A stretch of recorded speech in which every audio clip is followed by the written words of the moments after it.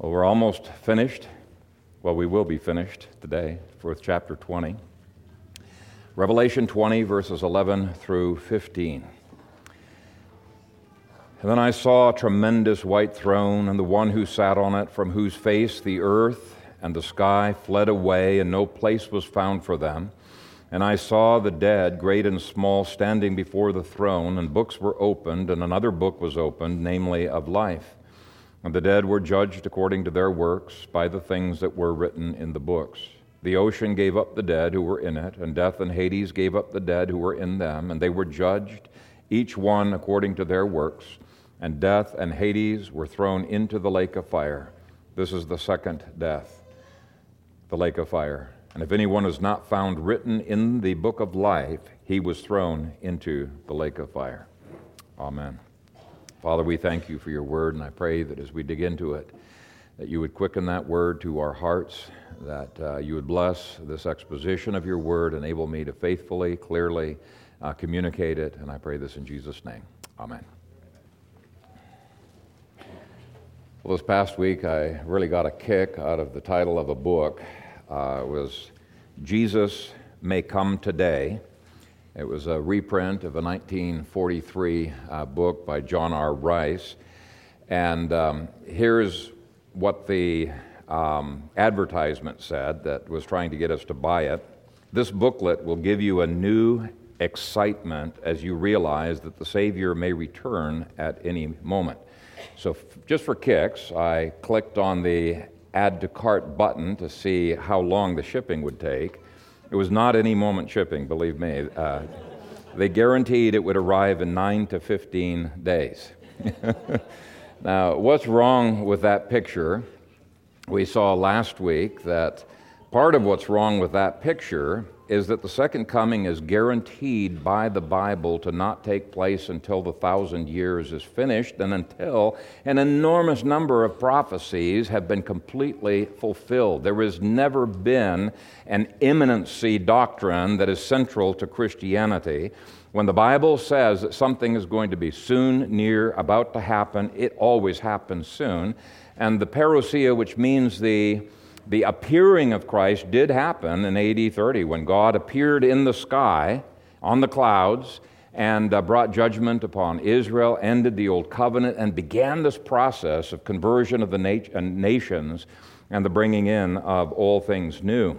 But when the Bible speaks of things being a long ways away, 1,000 years, or other figures of vast amounts of time, you know it is not going to be imminent. I doubt very much that any first century saints thought that the end of the 1,000 years, whatever that meant, was going to be imminent. I doubt any of them thought that way. Now, last week we looked at Christ coming down to earth, Greek word erchomai, in fiery flames. That's the second coming. And he came down to begin the judgment of the resurrected nations. And now in verses 11 through 15, it'll show him resurrecting the rest of the dead and judging all before the great white throne. Now, if any passage in the book of Revelation talks about the second coming, verses 7 through 15, I think clearly do so. And before we look at this description of the final judgment, I do want to look at two minor puzzles that have troubled a lot of commentators. They're major puzzles for other positions. It's just a minor puzzle for me. But the first puzzle is, how could heaven and earth pass away in verse 11, and yet the sea and those buried in it still be in existence in verse 13? There would be no sea or earth to get resurrected from if the heaven and earth passed away.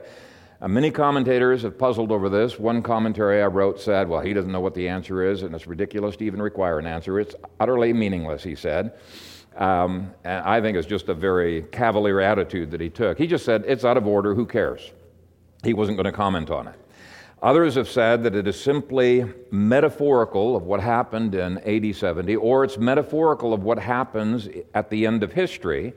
But either way, it's not really heaven and earth passing away. It's a metaphor of something else going on. But that doesn't help either, because chapter 21, verse 1 says that the sea itself is part of the things that were done away with in verse 11. The sea itself, and yet you have the sea still in existence in verse 13. So even if you take it 100% as symbolic, what was symbolically passed away in verse 11 is still symbolically present in verse 13. You still cannot escape the conundrum there. Others say that there are three parallel descriptions of the same event, with verses 7 through 10 describing the last day of history, then verse 11 describing exactly the same event, but from a second perspective, and then verses 12 through 15 describing the exact same event again from a third perspective. And so they base that on the repetition of "and I saw" in verse 11 and again in verse 12. So they say these are three snapshots of exactly the same event.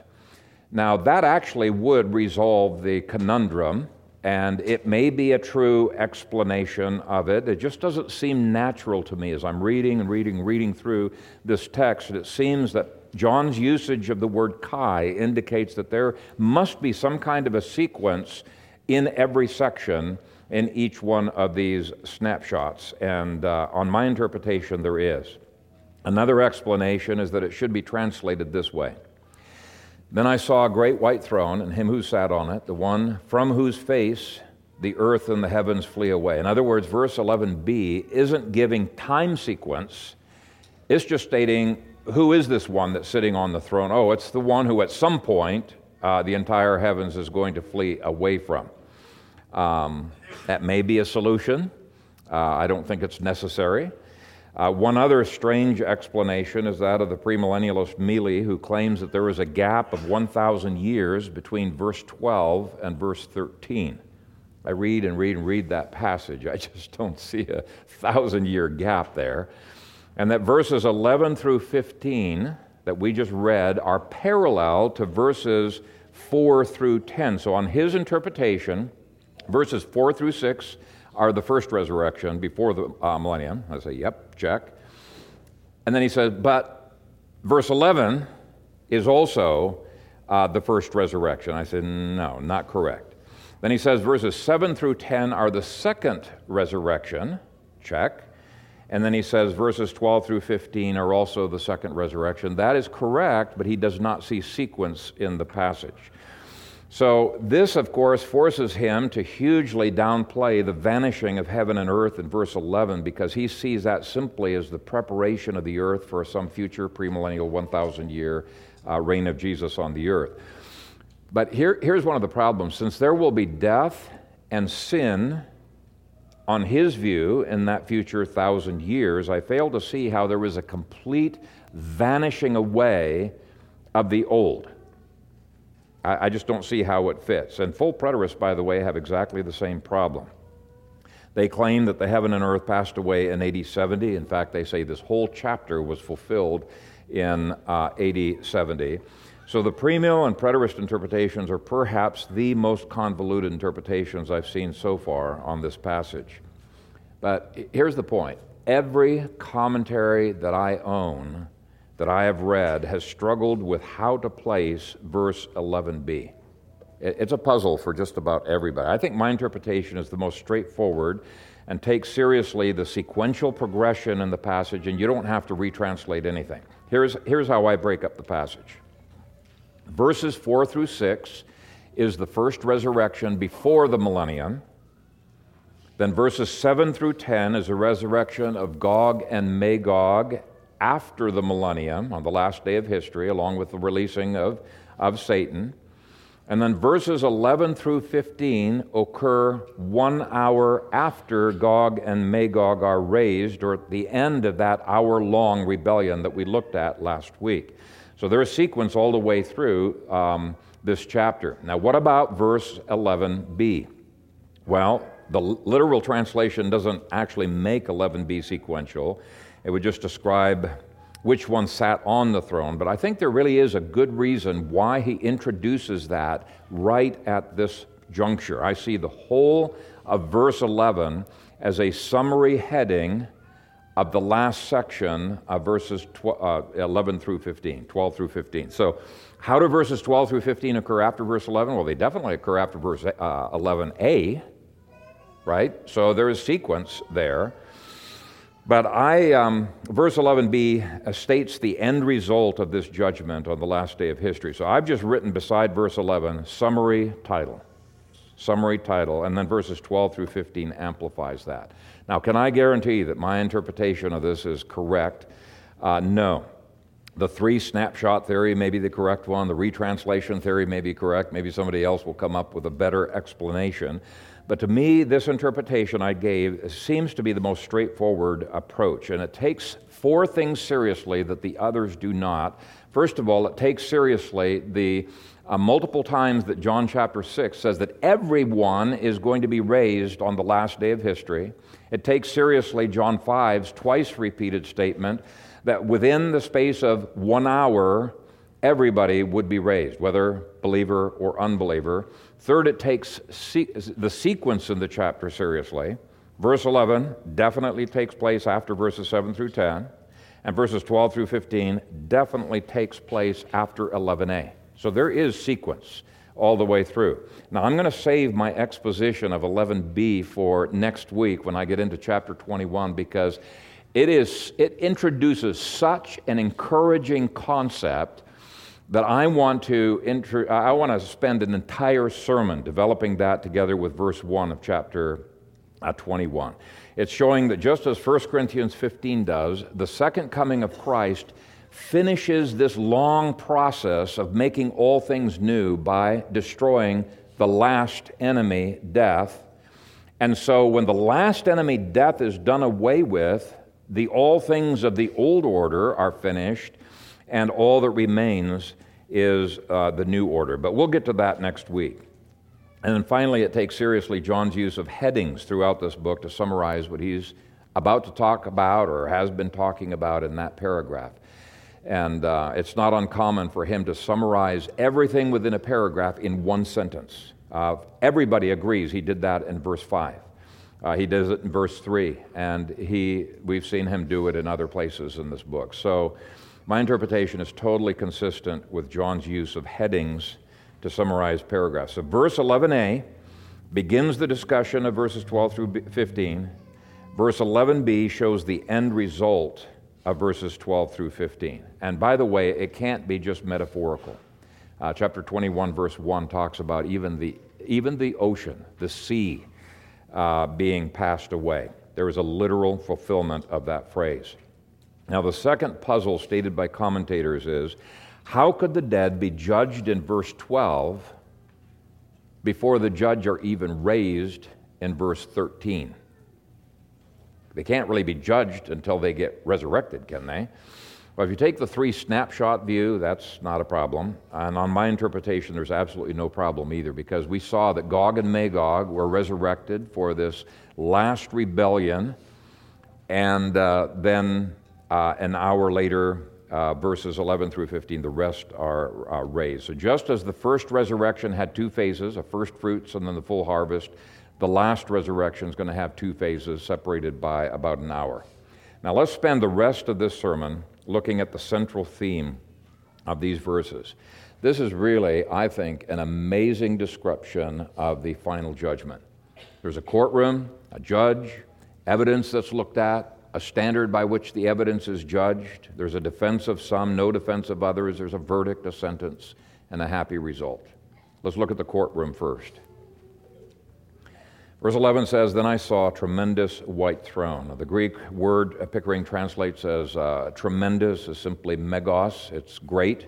So it's a great white throne, and it speaks of the power of the judge. The lost who will stand before this throne on the last day of history will be struck with terror, and believers will be struck with awe at the greatness of their God. There are a lot of people nowadays who talk flippantly about what they will say to God, when they speak to Him face to face. But when they stand before this throne, all braggadocio attitudes will vanish. They will weep. They will tremble before Him. All jokes about hell will vanish as the reality of Judgment Day sinks in. Hebrews 10:31 says, "It is a fearful thing to fall into the hands of the living God."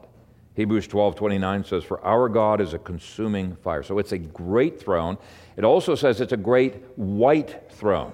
And that white shows the absolute, unapproachable purity of this judge. Those who thought that their good deeds would outweigh their bad deeds are suddenly, when they're confronted with the purity of God, are going to realize how black, how wicked their souls are at. They're going to stand before this judge and tremble, and they will have no doubt in their minds that they do not even remotely measure up to God's standards of holiness and purity. In fact, the only way that we could stand before that throne without wanting to run from that throne is if we're cleansed in the blood of the Lord Jesus Christ. Isaiah 1:18 says, "Come now, and let us reason together, saith the Lord. Though your sins be as scarlet, they shall be as white as snow. Though they be red like crimson, they shall be as wool." Psalm 51:7, "Purge me, and I shall be clean. Wash me, and I shall be whiter than snow." So every man, woman, and child is going to have to come before the absolute brilliant purity of this white throne. And the only way to do so successfully is cleansed in the blood of Christ. And then the word throne itself indicates both rule and judgment mingled together. This judge is the king of the universe. Second dictionary definition of thronos is supreme power over a political entity, dominion, sovereignty. So those who right now think of themselves as captains of their own fate will suddenly stand before the one who undeniably is calling all of the shots on that final day of history. 1 Timothy 6:15 calls Jesus the blessed and only potentate, the King of kings and Lord of lords. If we do not bow the knee before Jesus in this life, then we will shrink in terror from that throne on Judgment Day. So that's the courtroom. That is the courtroom. It'll reveal God's great power, His brilliant purity, His sovereign judgment before which no one can stand. Now let's look at the judge himself. Verse 11 says, "And the one who sat on it, from whose face the earth and the sky fled away, and no place was found for them." Now, it doesn't say who this one is, so many commentators take it as God the Father, because earlier in the book of Revelation, God the Father is sitting on a throne. But I agree with those commentators who say, no, this has to be Jesus. In John 5, verse 22, Jesus said, "For the Father judges no one, but has committed all judgment to His Son."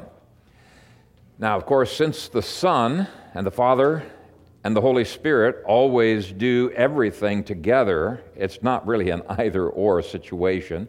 They're all involved.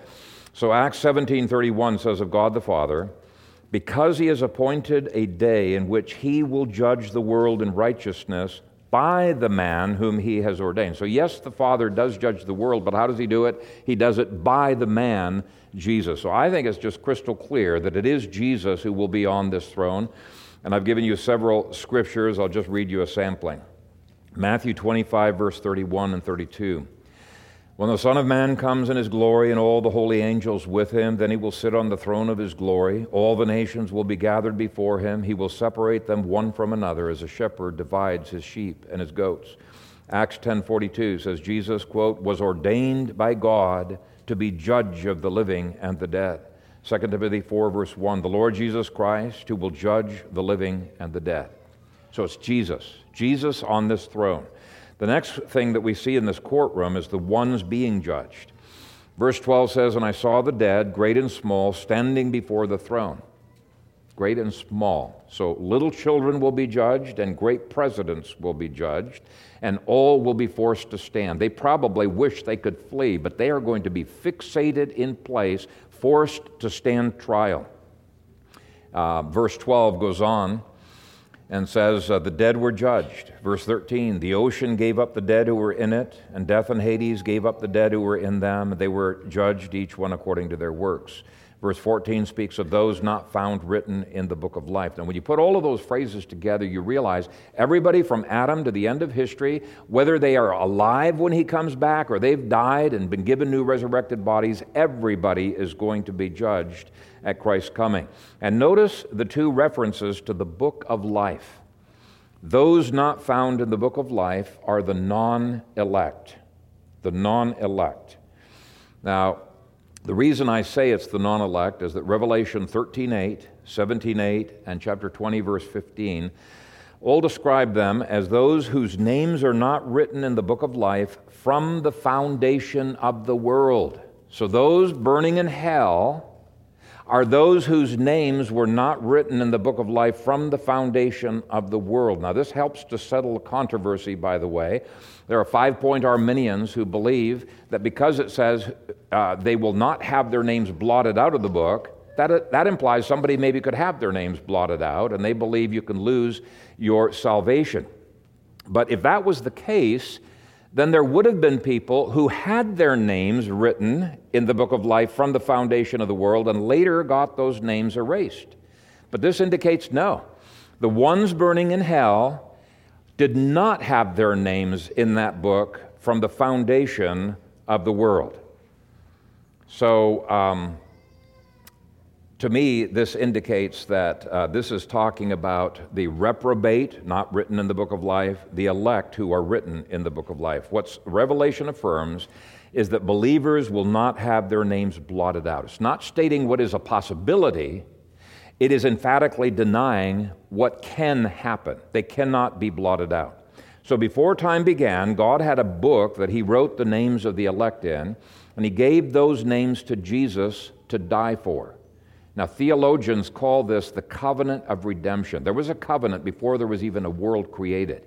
It was a covenant that involved the Father, the Son, and the Holy Spirit, and it showcases their redemptive plan. And that book then informs the Spirit of whom He will regenerate. And only those will be saved, and all those will be saved. As the Westminster Confession words it, by the decree of God, for the manifestation of His glory, some men and angels are predestined unto everlasting life, and others foreordained to everlasting death. These angels and men, thus predestined and foreordained, are particularly and unchangeably designed, and their number so certain and definite that it cannot be either increased or diminished. So those whose names are in the book of life are simply those who have been predestined to life. Now, I know some people find the doctrine of predestination pretty scary. I find it an incredibly encouraging doctrine, but they think, well, what if I'm not predestined? What if my name is not written in the book of life? That's kind of a scary thought. Well, the answer is really actually pretty easy. Romans 3, 9 through 18 says that no unregenerate person can ever seek after God, can ever have faith on their own. It has to be a gift of God. They cannot come. So if you have come to the Lord in faith, it is a proof positive that the Holy Spirit, who only works and giving regeneration to those whose names are in the book, is at work in your life. He has. That's how you know you're in the book of life.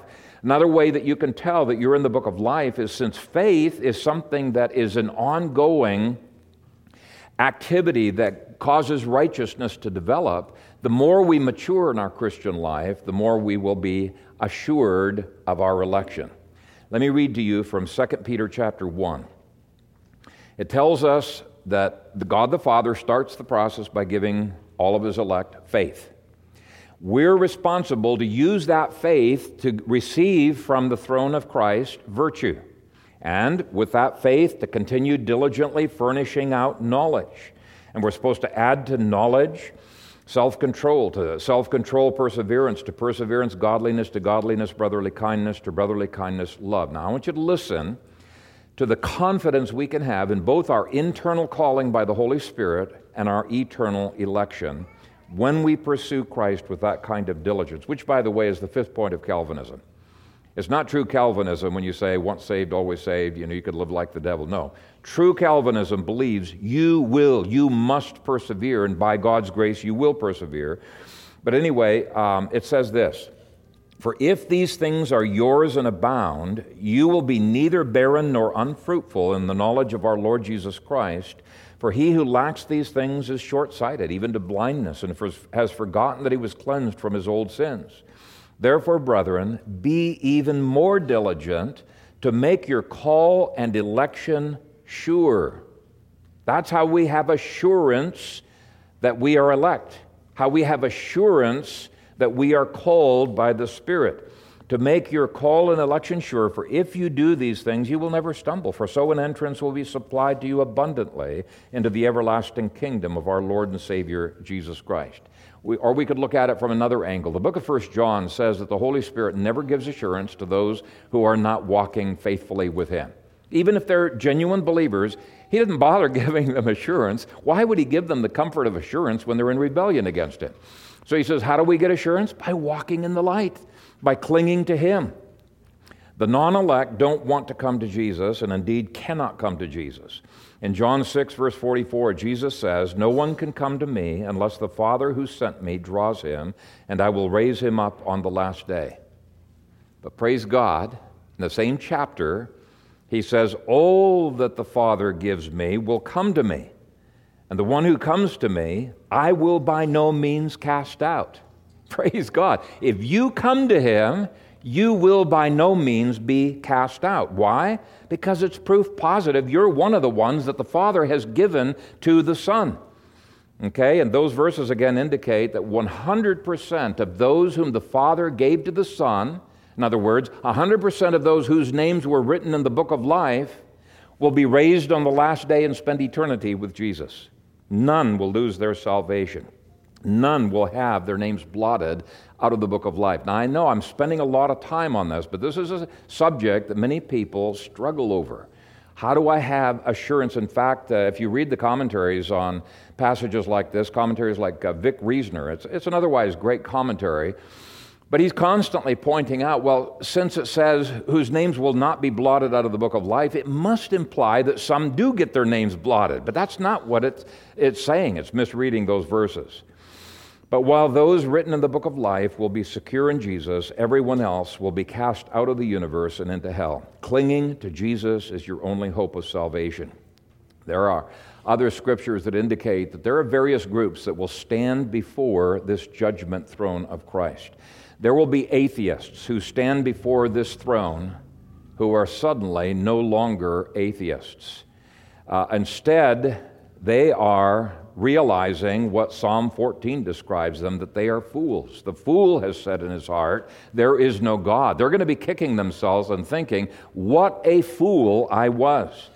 There will be self-righteous Pharisees who think that God owes them for all of the sacrifices that they have made in life, all of the good things, and Jesus will look at them and it will make him sick. He sees nothing but stenchy, filthy rags. Why? Because not a one of those righteous deeds was produced by Christ, by the Holy Spirit. They are not worthy to go into heaven.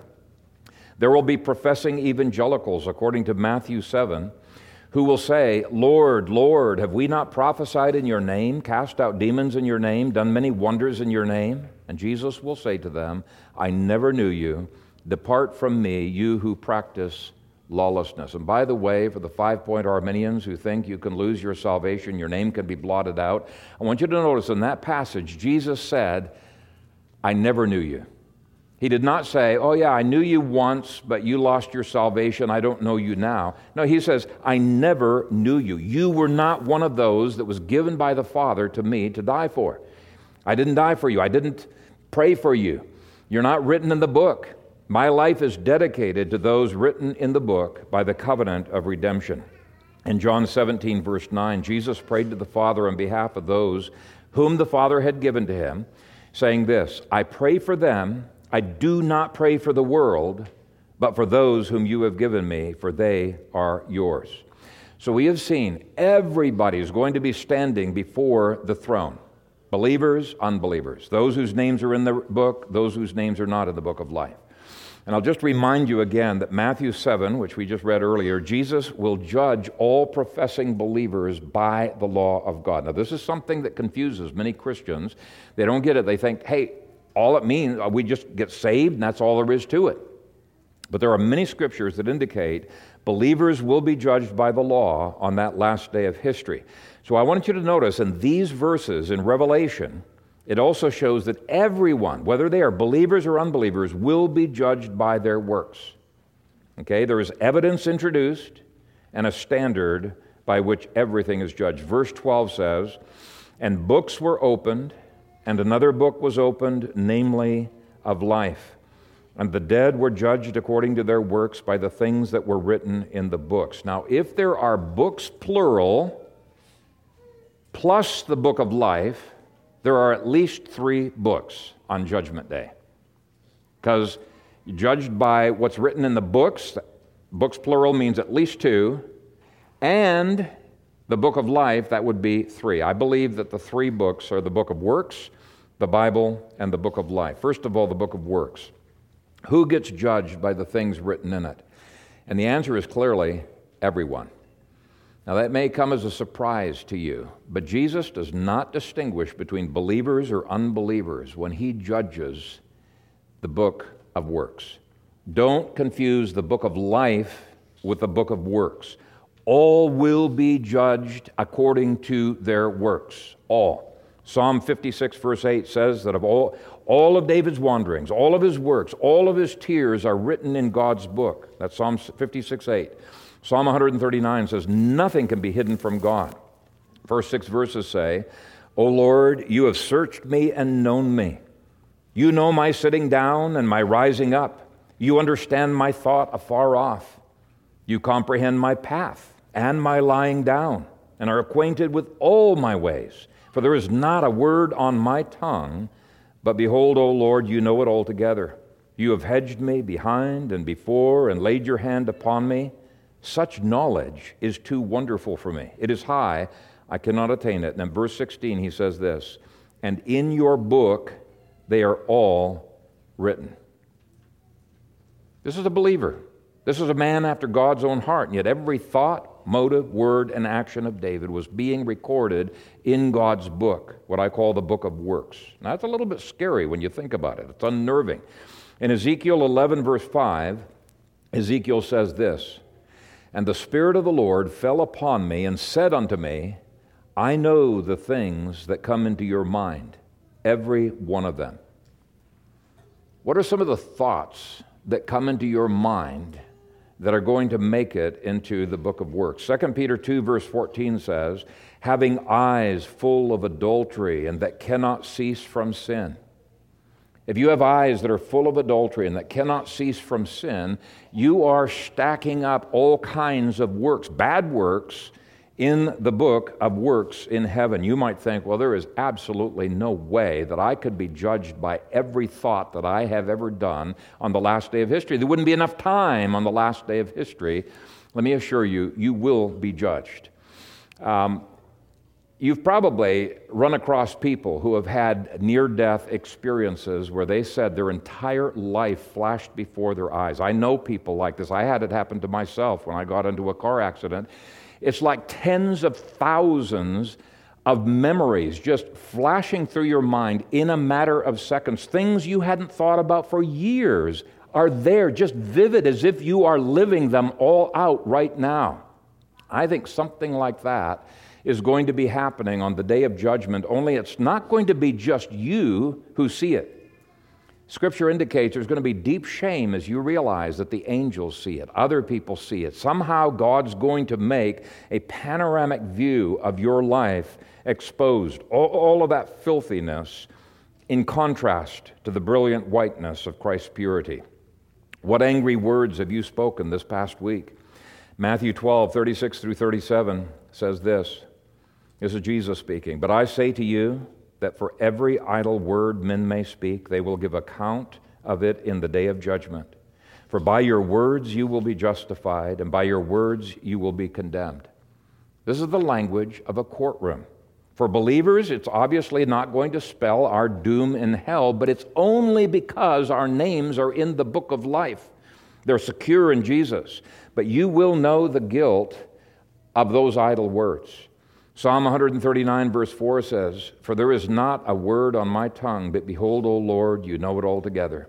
Hebrews 4:13 says, there is no creature hidden from his sight, but all things are naked and open to the eyes of him to whom we must give account. So we're going to give account to God for every idle thought, word, and action. Gossip, slander, criticism, lies, evil jokes, they're going to be exposed as the black, evil darkness that they really are. Luke 12, verse 2 and 3.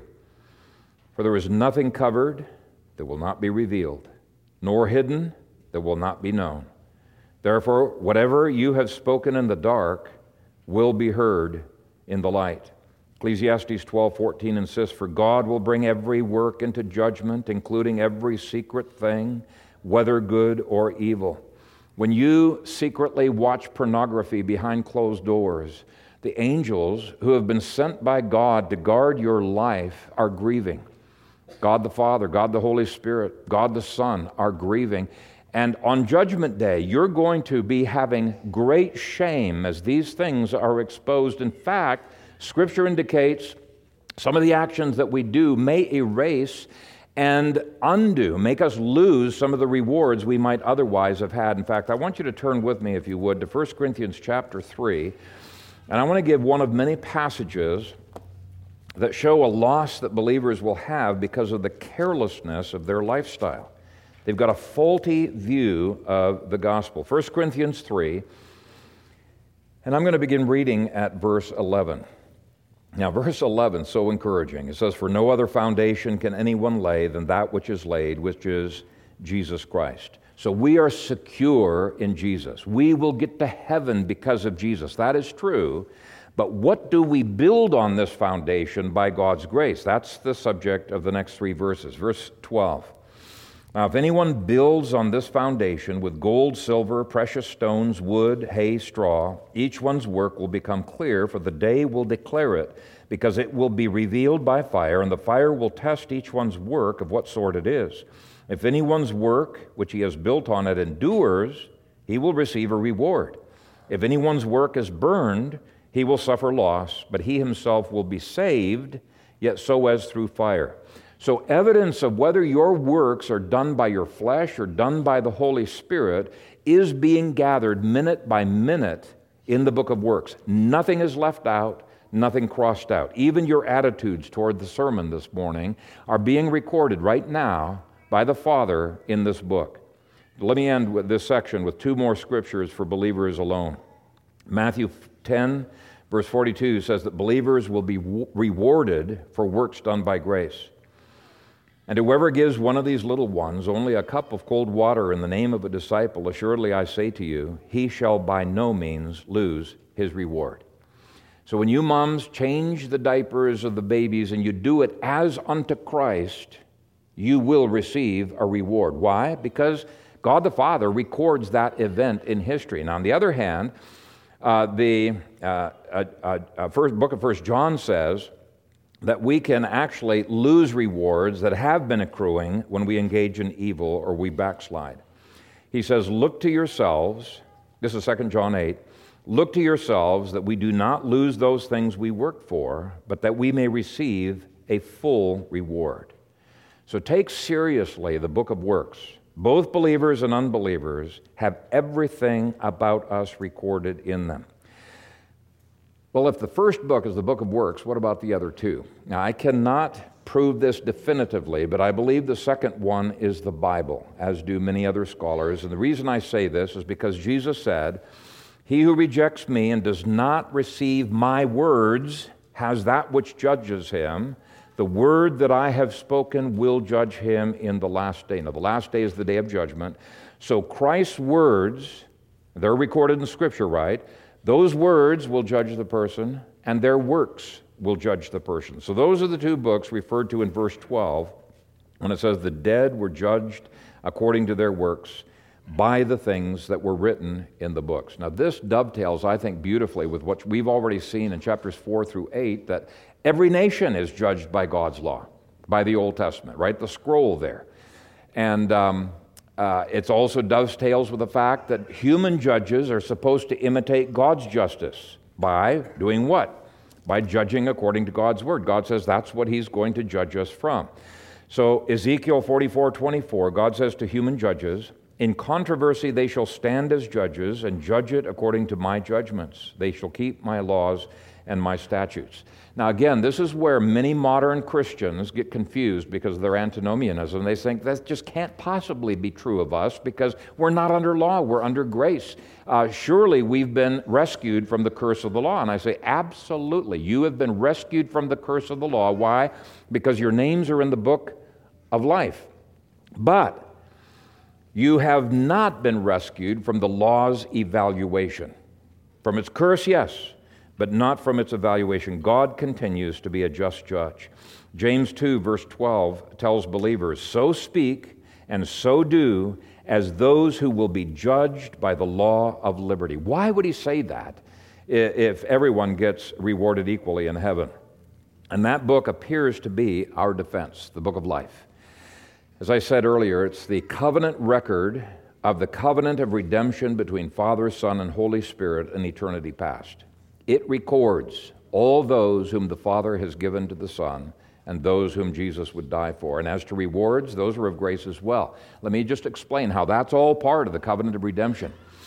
The Spirit produces the works in us that Jesus died to purchase. And Jesus died to purchase the works that the Father had planned for before the foundation of the world. So Ephesians 2:10 says, "For we are His workmanship, created in Christ Jesus for good works, which God prepared beforehand that we should walk in them." Now, we do have responsibility, but Philippians 2:11 through 12 says we can only diligently work out what the Father and the Son and the Holy Spirit have been working in us. Work out your own salvation with fear and trembling, for it is God who works in us both to will and to do of His good pleasure. So, our flesh cannot produce anything that will get into heaven. Nothing. So again, from beginning to end, the triune God working through Jesus in our lives is our only defense. Now, the verdict that will be based upon our actions, recorded in the book of Works, appears to be strictly according to God's justice. Nothing swept under the carpet. Believers will gain rewards and lose benefits based on what the Spirit has produced within them. Their sins are dealt with in Christ, okay, so they're not going to go to hell. What was deserved, hell, is going to be canceled out by the book of life, but rewards will be judged based upon what we have done, what we have not done, as recorded in the book of Works, and God will be very just in giving those. For example, James 3, verse 1 tells Christians, "My brethren, let not many of you become teachers, knowing that we shall receive a stricter judgment." Now think about that. I, as a teacher, am going to be judged far more strictly and severely than many of you. Why?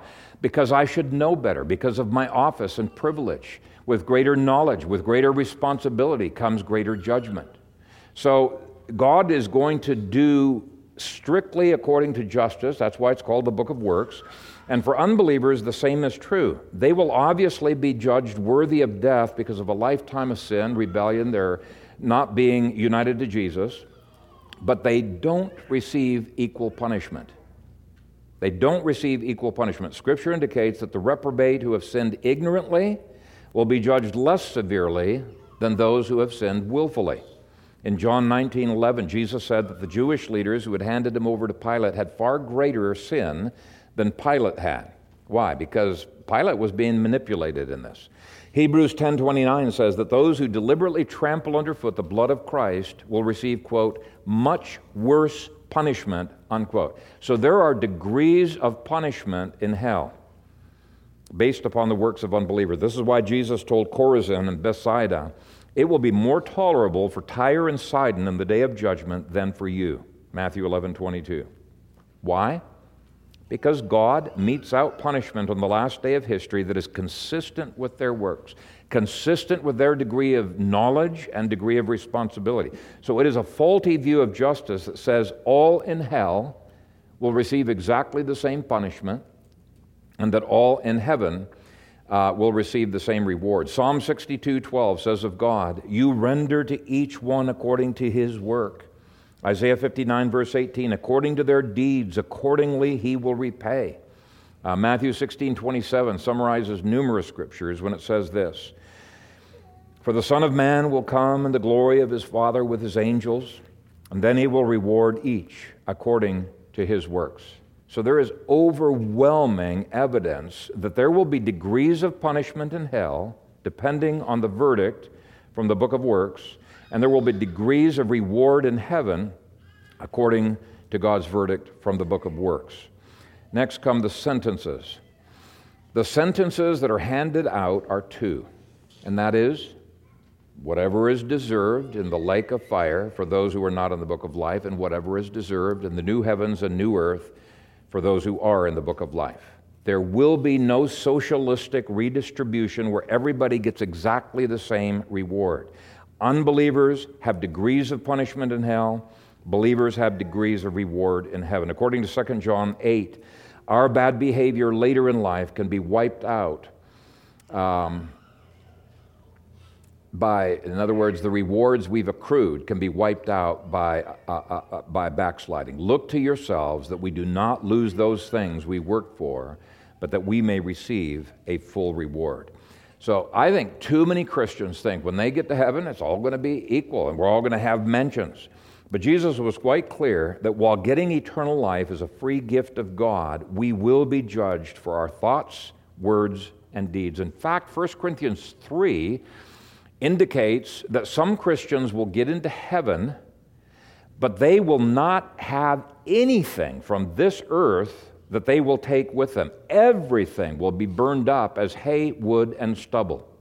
Everything will be burned up. Others will have laid up huge amounts of resources in heaven because they weren't lazy socialists and they took seriously Christ's words, but lay up for yourselves treasures in heaven, Matthew 6:20. Give to the poor and you will have treasure in heaven, Matthew 19, verse 21. Parable of the Minas is an amazing passage on the rewards of heaven. Based on strict justice, one of those stewards, remember, was 10 times more faithful, and he was given rulership over 10 cities. And there was another steward, 5 times more faithful. He was given rulership over 5 cities. And then the third steward, he didn't get anything. He wasn't faithful. But hey, it's going to be cool to be in heaven, no matter whether you get rewards or not. It's going to be wonderful. But let me tell you, those of you who are future-minded enough to be laying up for retirement on this earth, and hopefully most of you are future-minded enough that you're thinking about that even when you're young, you need to be even more future-minded in laying up for heaven, for those eternal rewards, because it will impact the kind of dominion you can take throughout all ages. You're going to be starting off with next to nothing and little by little accumulating, or you're going to be starting off with a huge wad. What you start with is not mere empty symbolism. You really do want to lay up treasures in heaven. But 2 Peter 1 says that it takes your diligent faith to appropriate what Jesus has purchased for you in heaven. So keep in mind that there will be a real judgment of both believers and unbelievers. Book of Life makes the difference of whether if He's died for you, that's the covenant of redemption. If He has died for you, you're going to be in heaven. If you're not in the Book of Life, you're going to be in hell. But the other 2 books make the difference in how well we start off in eternity. God's justice will not be arbitrary. You and I will face a day of judgment of our works, and it really should affect how we live right now. Amen. Father, we thank you that though we deserved hell, you gave us heaven. Though heaven alone is everything that we could hope for, yet you enabled us to appropriate your grace in such a way that our good works can lay up treasures in heaven. I pray that you would help us to apply ourselves, to improve our baptism, to improve the Lord's table that we partake of, to receive from your throne the grace that we need day by day to be laying up treasures in heaven. I pray that you would bless this, your people, with an abundant rewards, not just in life, but in eternity. In Jesus' name we pray. Amen.